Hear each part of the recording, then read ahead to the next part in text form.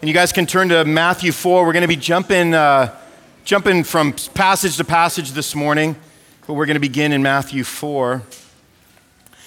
As you approach 2020, what will you do? Let me just say that again. As you approach 2020, what will you do? That's the question that a lot of us are processing through right now, given that we have this oddball week before Christmas and New Year's. Some of us, we have the luxury to plan some things, right? We have the luxury to plan how we're going to diet and how we're going to exercise, how we're going to maybe spend our money in 2020, or maybe plan a particular vacation destination, or maybe we're thinking about new hobbies or some sort of pleasures that we're going to pursue for 2020, and our mind is sort of caught up in sort of the cycle of thinking through these things because we have a blank slate in front of us, right? We have 2020, we have the new year. But for some of us, it's actually a little more complex. We're going to be thinking through questions like, how will I get by financially? I don't know how I'm going to work those things out this year, or will my health endure to the end of the year? I'm not in a good place with my health, or will I still be married by the end of the year because I'm having some significant struggles? For some of us, we think, will I finally achieve some stability in my life? Maybe ultimately the question that most of us are asking underneath all the questions is simply, will I just be happy this year? Will this be the year that I achieve some kind of contentment or some happiness in my life? And by the way, these are not insignificant questions, but what will you do with the outcomes? What would God have you devote yourself to, is another way to phrase it, over and above achieving your resolutions? Because God's resolution for your life and for my life, it isn't just financial stability. It isn't physical health. It isn't that vacation spot of our dreams. But there's an enemy who would like your focus to be in full pursuit of those things to the absence of everything else, right? He wants you to believe that personal fulfillment should be your first priority and of first importance. And he has a really old, a super outdated, but highly effective strategy for doing that, right? And we go all the way back to Genesis, back to the beginning to understand what that old and outdated strategy is. When we go back to Genesis 3, we get this picture of the serpent who is embodied by Satan, who approaches Eve, right, in the garden. And his first words to her are, if you remember this, what did he say to her? He said this, he said, did God actually say? It's the first thing out of his mouth to Eve is, did God actually say? And what the serpent did in that moment is that he's done the same thing he's attempted to ever since, is number one, distort what God has said. And number two, distract us from listening to what God has said. And by the way, this is a plan that was hatched and developed just thousands of years ago, but oddly, this is a plan that has not even received one systems update, right? The work of the devil is to draw you away from worshiping God and to put your hope in other gods that seem faithful, but prove totally fatal in the end. And this is where Jesus Christ comes in to the scenario, into the picture. 1 John 3:8, John reminds us, he says, the reason the Son of God appeared was to destroy the works of the devil. It's not a complicated work, this devil's work, by the way. He hasn't even changed his opening line to Eve. He is still whispering this line, did God actually say? And every time we sin, we're literally saying this.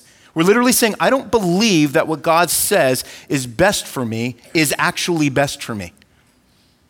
In other words, sin is what happens when we find ourselves saying, well, actually, to God, right? Which is saying more pointedly, God himself is not what's best for me. That's really what it's coming down to when we consider what's being said to us as a way to question what God has already said to us in his word. And so whatever questions that we find ourselves this morning most concerned with, the question that undergirds all other questions in some ways comes in the form of a temptation, which is this: did God actually say? And how do we break that apart is in all these other questions, such as, man, can God be believed? Can he actually be believed? Can God actually be trusted? Is what God said in his word enough to sustain me for the great unknown that is 2020? Will I get to the end of 2020 and be like Eve, having put into practice the pursuit of other trusts? So let me just give you the end of the sermon here at the very beginning, which is this: you don't need answers to all of your questions as much as you need to love, treasure, and believe God no matter what answers you receive in 2020. More than anything else in the world, you need God's word to bring you back to worshiping God. So the message that I wanted to preach before the ball drops on Tuesday night is this: devote yourself to God by devoting yourself to his word. Let me say it like this, because I think this will just sort of make a little more sense given probably the past month that you've had, like I've had. Gorge on God's word in 2020. Gorge on it. Why? Because the aim of the Christian life, the aim of the Christian, the aim for you, if you are somebody who professes faith in Jesus Christ, your aim, whether you know it or not, and if you don't know it, you're going to know it right now, your aim is godliness. Your aim is holiness. The aim of the Christian is godliness. That is the aim. The Apostle Paul tells us this when he wrote to his own mentor, Timothy. This is what he said. Listen to what he said. He said, "For while bodily training is of some value, godliness is of value in every way, as it holds promise for the present life and also for the life to come." Now, it's interesting that Paul is not saying don't diet. It's interesting that he just didn't say, you know what, just skip exercise, because all you need is spiritual nutrients. No, he says it's of some value. And by the way, some value is value. So there is some value, he says, to keeping yourself physically viable, right? But godliness, Paul says, encompasses all other values, which means when it is pursued, all these other things will follow as the result. And most importantly, it holds promise. It holds a promise for today, tomorrow, and the life to come, which is coming because the death rate is 1 per person last time I checked. Welcome to Substance Church, right? So here's what we're going to look at this morning. How does devoting yourself to God's word lead to godliness? Which, by the way, is the highest value of every Christian. We're just going to look at 4 ways that devoting yourself to God and his word leads to godliness, which, whether you knew it or not, you know it now, is your highest aim and your highest value. The first one is this: it keeps you worshiping God instead of gods. And when I say gods, I mean lowercase G-O-D-S. Let's look at Matthew chapter 4, verses 8 through 10. This is when Jesus was tempted by Satan. And we get to this third temptation in verse 8 when it says, again, the devil took him to a very high mountain and showed him all the kingdoms of the world and their glory. So this was Satan's last attempt with Jesus to tempt him in hopes that Jesus would give in and cave in to his words rather than the word, right? Verse 9, and he said to him, all these things I will give you if you will fall down and worship me. Again, there's not a lot of ingenuity in that with Satan, right? He didn't come up with some really new, amazing plan. He didn't have 58 system updates since Eve and said, man, I got something that's going to get Jesus. It's the same thing. It's literally the same thing. And then we get to verse 10, then Jesus said to him, be gone, Satan. For it is written, you shall worship the Lord your God, and him only shall you serve. Then the devil left him, and behold, angels came and were ministering to him. So Satan tempts Jesus by using the same strategy he used with Adam and Eve, which was to distort God's word and distract Jesus with the gods of this world, which happen to be just things like success and power and riches. So how does Jesus respond? Well, he quotes a verse from the Old Testament, from Deuteronomy 6, and sets Satan straight. Now pause and just let that sink in for just a minute. Like pause and just think about what Jesus did when he was confronted by Satan and was offered all the kingdoms of the world. An offer, by the way, which like none of us are gonna get. What did Jesus do in that moment?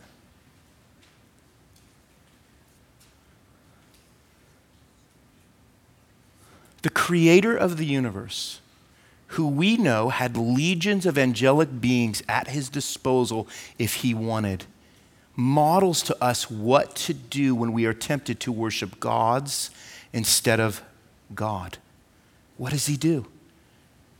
He speaks, he believes, and he obeys God's word.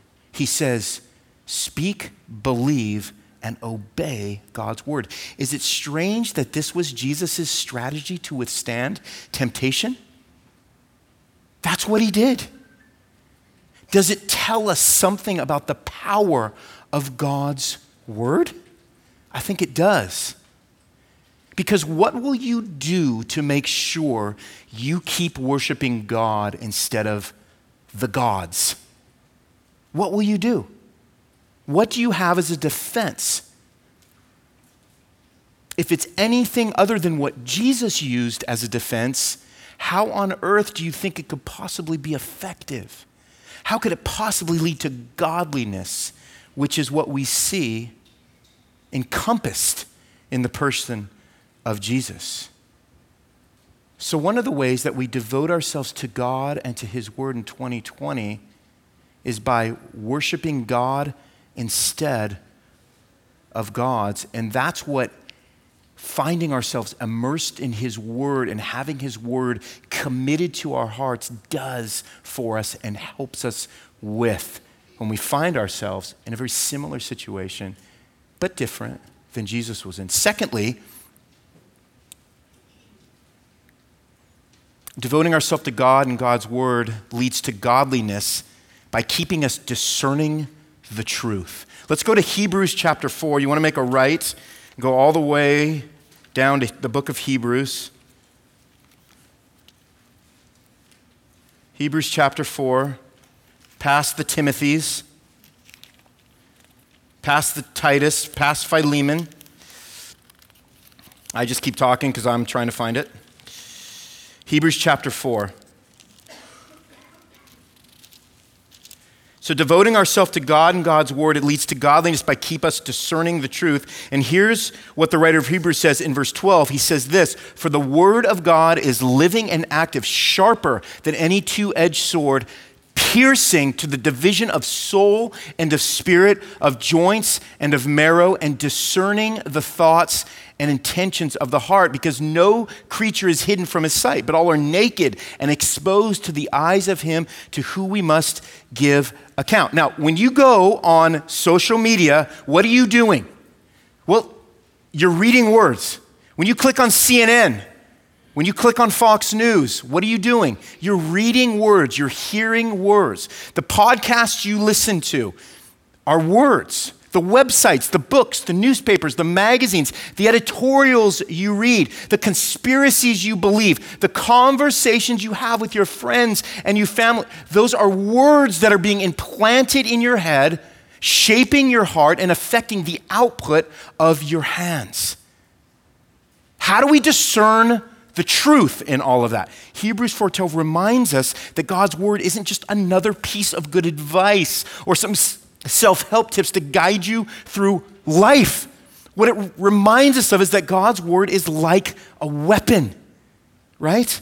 God's word is what cuts through the clutter of everything I just described so that you're able to discern what's true when you're drowning in a sea of just deception and false truths.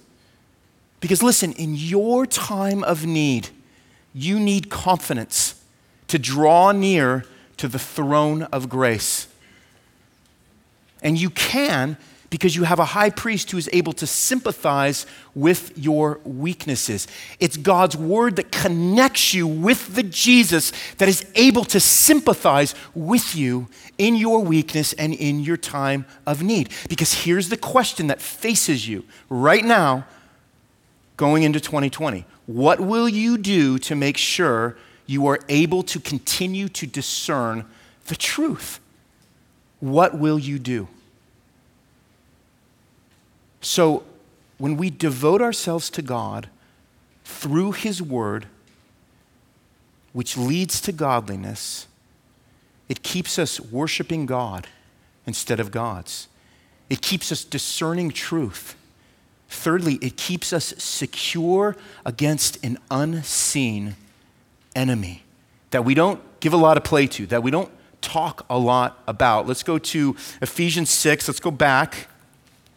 Ephesians chapter 6, right after Galatians, right before Philippians.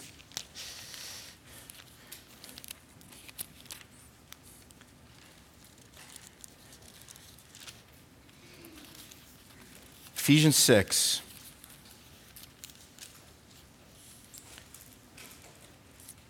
This is what the Apostle Paul writes, picking up in verse 12. He says, "For we do not wrestle against flesh and blood, but against the rulers, against the authorities, against the cosmic powers over this present darkness, against the spiritual forces of evil in the heavenly places." And then he says, "Therefore take up the whole armor of God that you may be able to withstand in the evil day."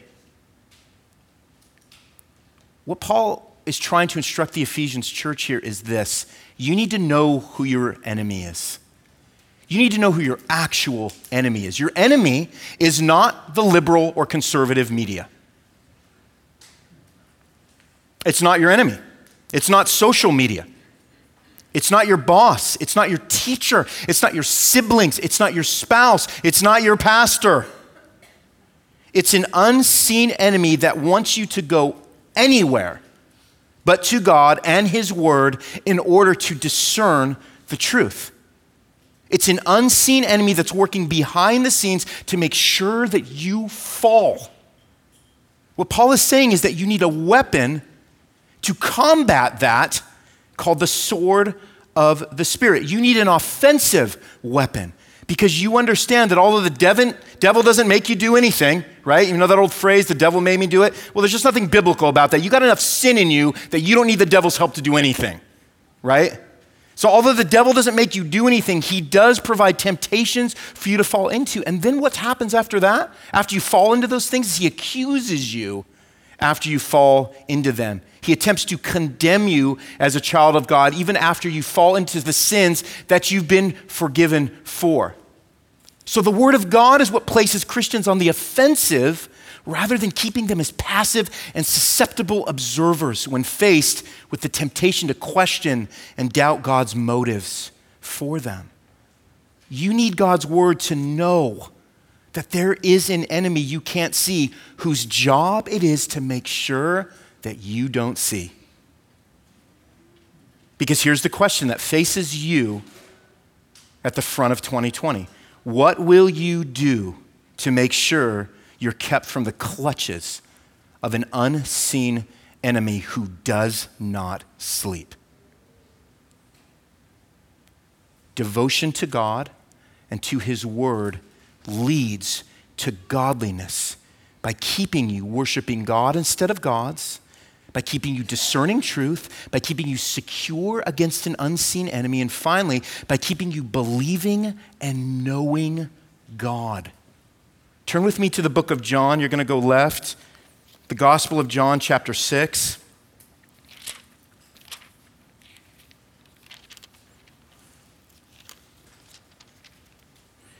This is a conversation that Jesus is having with his disciples. John chapter 6, verse 63. I'm going to pick up there. And look what happens. Jesus said, "It is the Spirit who gives life. The flesh is no help at all. The words that I have spoken to you are spirit and life. But there are some of you he says, who do not believe. For Jesus knew from the beginning who those were who did not believe and who it was who would betray him. And he said, this is why I told you that no one can come to me unless it is granted to him by the Father. And then verse 66, it says this, after this, many of his disciples turned back and no longer walked with him.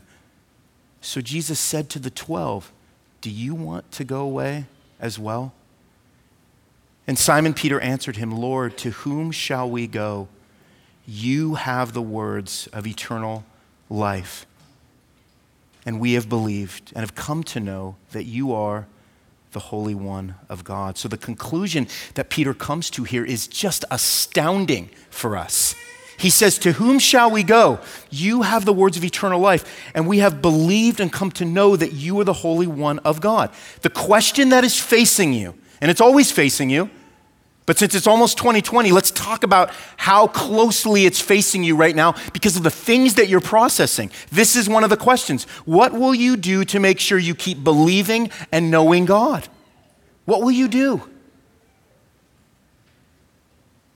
Well, what's said here and what we're reminded of by Peter is that it comes by devoting yourself to the words of the one that you belong to the one who chose you, to the one who has the words of eternal life. And if you reflect on your own life this morning, maybe you see that God has brought you to the place that Peter found himself in, where you're just tired and you look around and you think, where else is there to go? Who else is there to run to? Where else will I seek illumination? What other gods will I keep worshiping? What other idols will I keep pursuing? Who or what will I become most acquainted with by the end of 2020? If we would only believe what God said through the psalmist in Psalm 119, 105, when he wrote, your word is a lamp to my feet and a light to my path. What does that verse say to us? Well, it says that we have feet. And it says that we're on a path. And the assumption that it's making is that we don't know where we're going because we can't see where we're going without the light and truth of God and his word. So devoting yourself to God and to God's word doesn't just happen on its own. It needs to be accompanied by a devotion to prayer. Reading is hearing God's voice. Do you know that? So reading God's word is hearing God's voice, but prayer is the moment that we have God's ear. And here's some things that you should pray for. I want you to grab this. What we included with our bulletin is this rather heavy, massive, cardboard stock Bible reading plan. And I don't know, when I go into a church and they give me something that looks like it's something they're wanting me to do, I usually don't receive it really well. I saw some of you guys walking in like, oh my gosh, if I touch it, does that mean I have to use it? But let me just step us through what this is and why it's so valuable to us a little bit. What this does is it's a plan that gets you through the entire Bible in a year. The entire Bible, so you get the full diet of God's word in an entire year. Now, when you look at something like this and you see the small print, and some of you are already angry because the print is too small, you're thinking, this looks overwhelming. How do I get through this? All you've done is given me another thing that's going to sit on my nightstand to fill me with guilt, Ronnie. Thank you. Thank you. Merry Christmas, Happy New Year, right? But let's talk about this a little bit, because just to dive into this unaccompanied by prayer is missing the point in a lot of ways. So here's the way that you want to pray. And if you want to write this down, I would encourage you to do that. Because how do we pray when we approach God's word? And are we supposed to pray when we approach God's word? I mean, the answer seems obvious. But before you even open God's word, you should have a moment of praying so that God creates and shapes a heart for you that's able to receive his word, right? So here's some ways that you can pray. Number one, before you open God's word, before you contemplate this big, long, font size 5 list that I just gave you, pray for desire. Pray for desire. Pray for a heart that is filled with desire, for hunger, for thirst, to read God's word, to do the thing that is of most value to you, more than anything else that you might be thinking of and contemplating as we dive into 2020. Pray for desire. Secondly, pray for discipline. Pray for discipline because it takes discipline, right? It's not like this book just gets magically read because you have the Holy Spirit living inside of you. You got to set aside the time. You've got to make it a priority, just like you make other things a priority in your life. There are some things in your life that you do without even thinking about it that you never even skip a day on. I could come up with a laundry list of that, but I don't want to do that. But there are some things in your life of which you don't even need to discipline yourself because it's been ingrained into sort of the daily rhythm of your life. So you need to pray that God would give you the discipline so that his word becomes ingrained into the daily rhythms of your life. And then thirdly, pray for delight. You want to have desire. We need to have discipline. To pursue godliness is a discipline. So we need to have discipline to read, but then we also want to pray that as we're reading and as we're disciplining ourselves with new rhythms so that reading God's word becomes ingrained, we want to pray that God gives us a delight for his word. We want to walk away with thankfulness and gratefulness to God. We want to walk away feeling renewed. We want to walk away feeling convicted. We want to walk away becoming something, becoming more like Christ. So pray for desire, pray for discipline, pray for delight, and remember that this is a group project. So our job as the body of Christ is to encourage one another in the word of Christ. It should be a thing that you guys, part of community groups, part of friends, will occasionally sort of go, hey, how are you doing with this? How's it been going? How's it been going with your daily reading? Here's something else I want to encourage you in.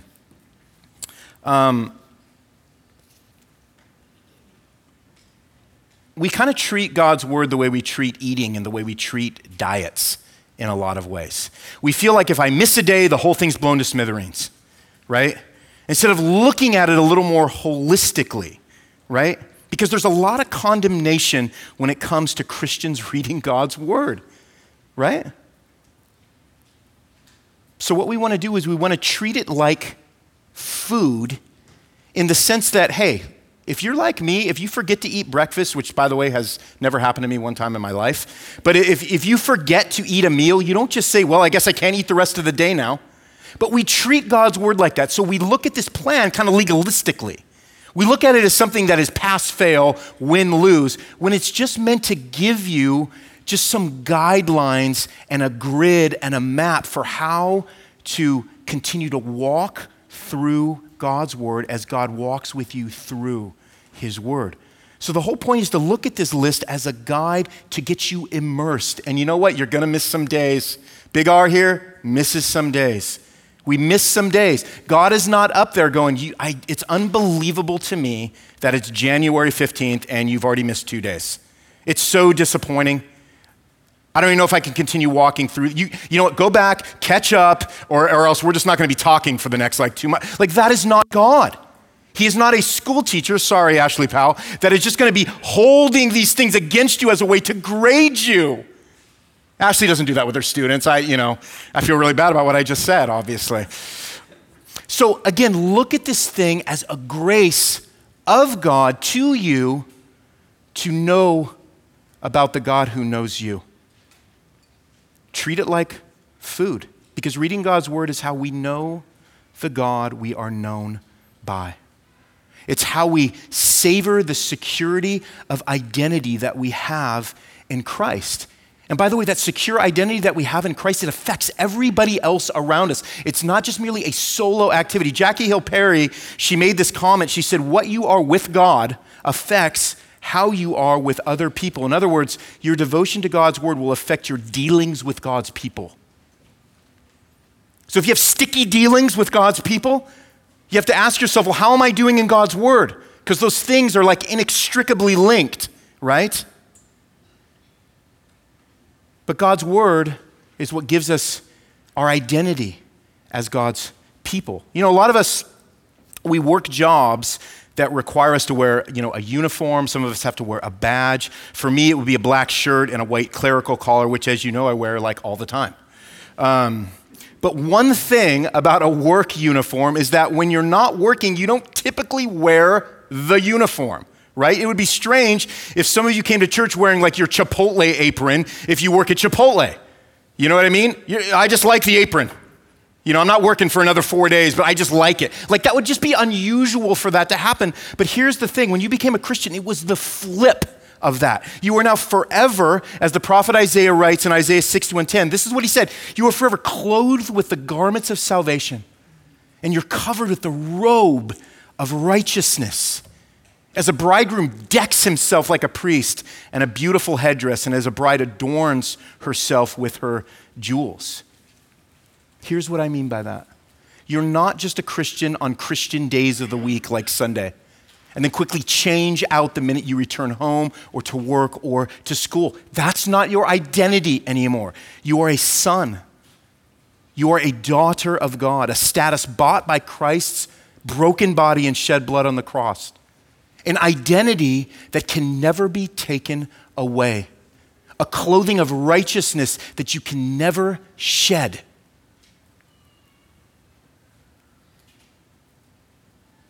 But it's who you are.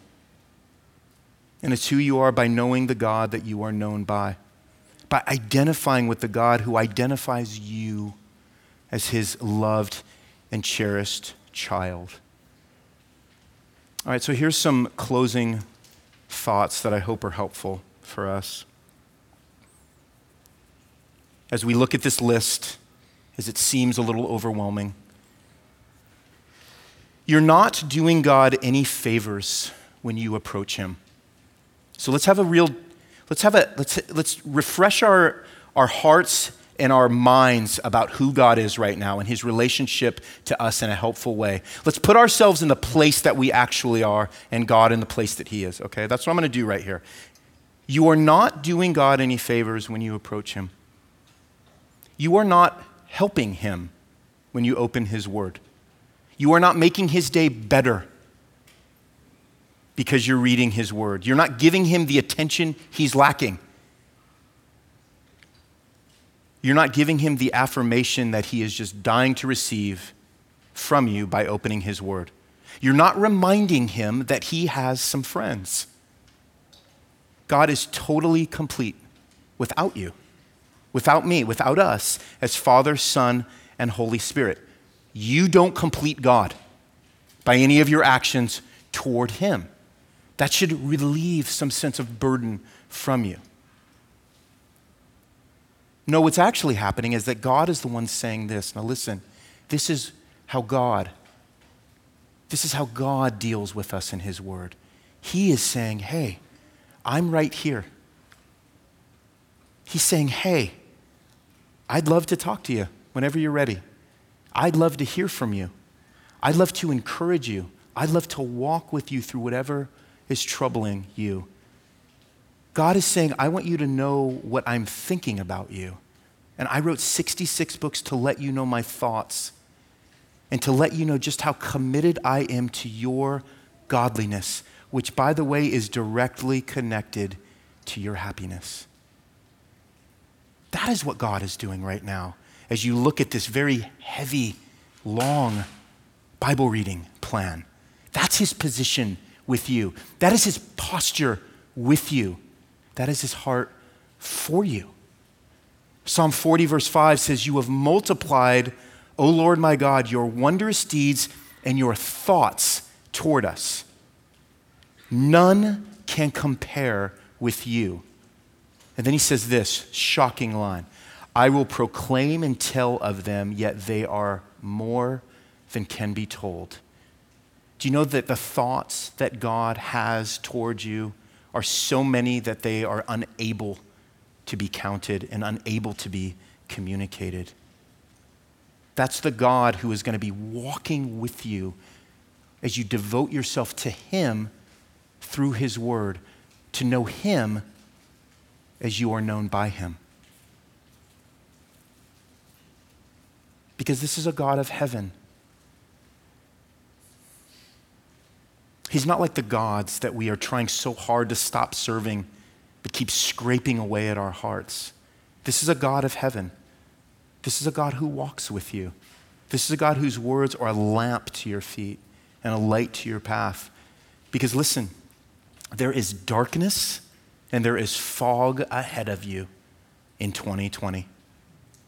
What will you do for light? Who will you go to for discernment?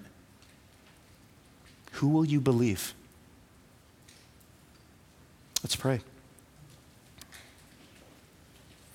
God, we thank you that you left us not alone, but with your word.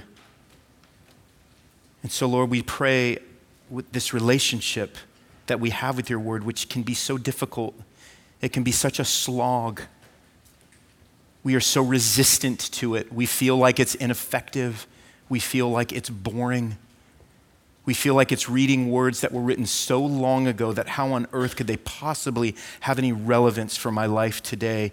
And even though we would say, we are your people, we bear the name of Christ, we are Christians, we still approach your word this way. We don't see it as the words of eternal life. We still see that there are other places we can go,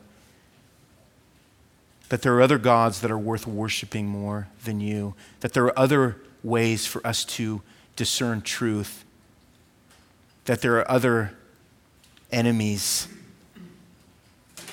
Lord, I pray that we would believe and know you as a church this year in 2020, that you would open our hearts to your word, because it's how we know you,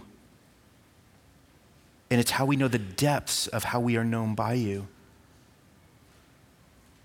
So God, we pray for desire. We pray for discipline. And we pray for delight, God, because this is about a heart posture in us that needs transformation. And so God, I pray that as we carry this list home with us, Lord, that it doesn't become an occasion for condemnation, that it doesn't become the occasion for legalism or feeling like we're being judged by you, but that this is what you've given us to show us that we are loved by you. Help us to approach this rightly and continue to change and transform our hearts. We also understand that this is a process, and we want to be more engaged with your word by this time next year than we are today. And Lord, we thank you that you have compassion on us, that you understand our weaknesses. You understand busy schedules. You understand distractions. You are sympathetic to the things that weaken us. Thank you for being that kind of a God. And Lord, may you continue to transform us through your word as we commit ourselves to knowing you as deeply as we are known by you. We thank you for this gracious truth this morning. In Christ's name we pray.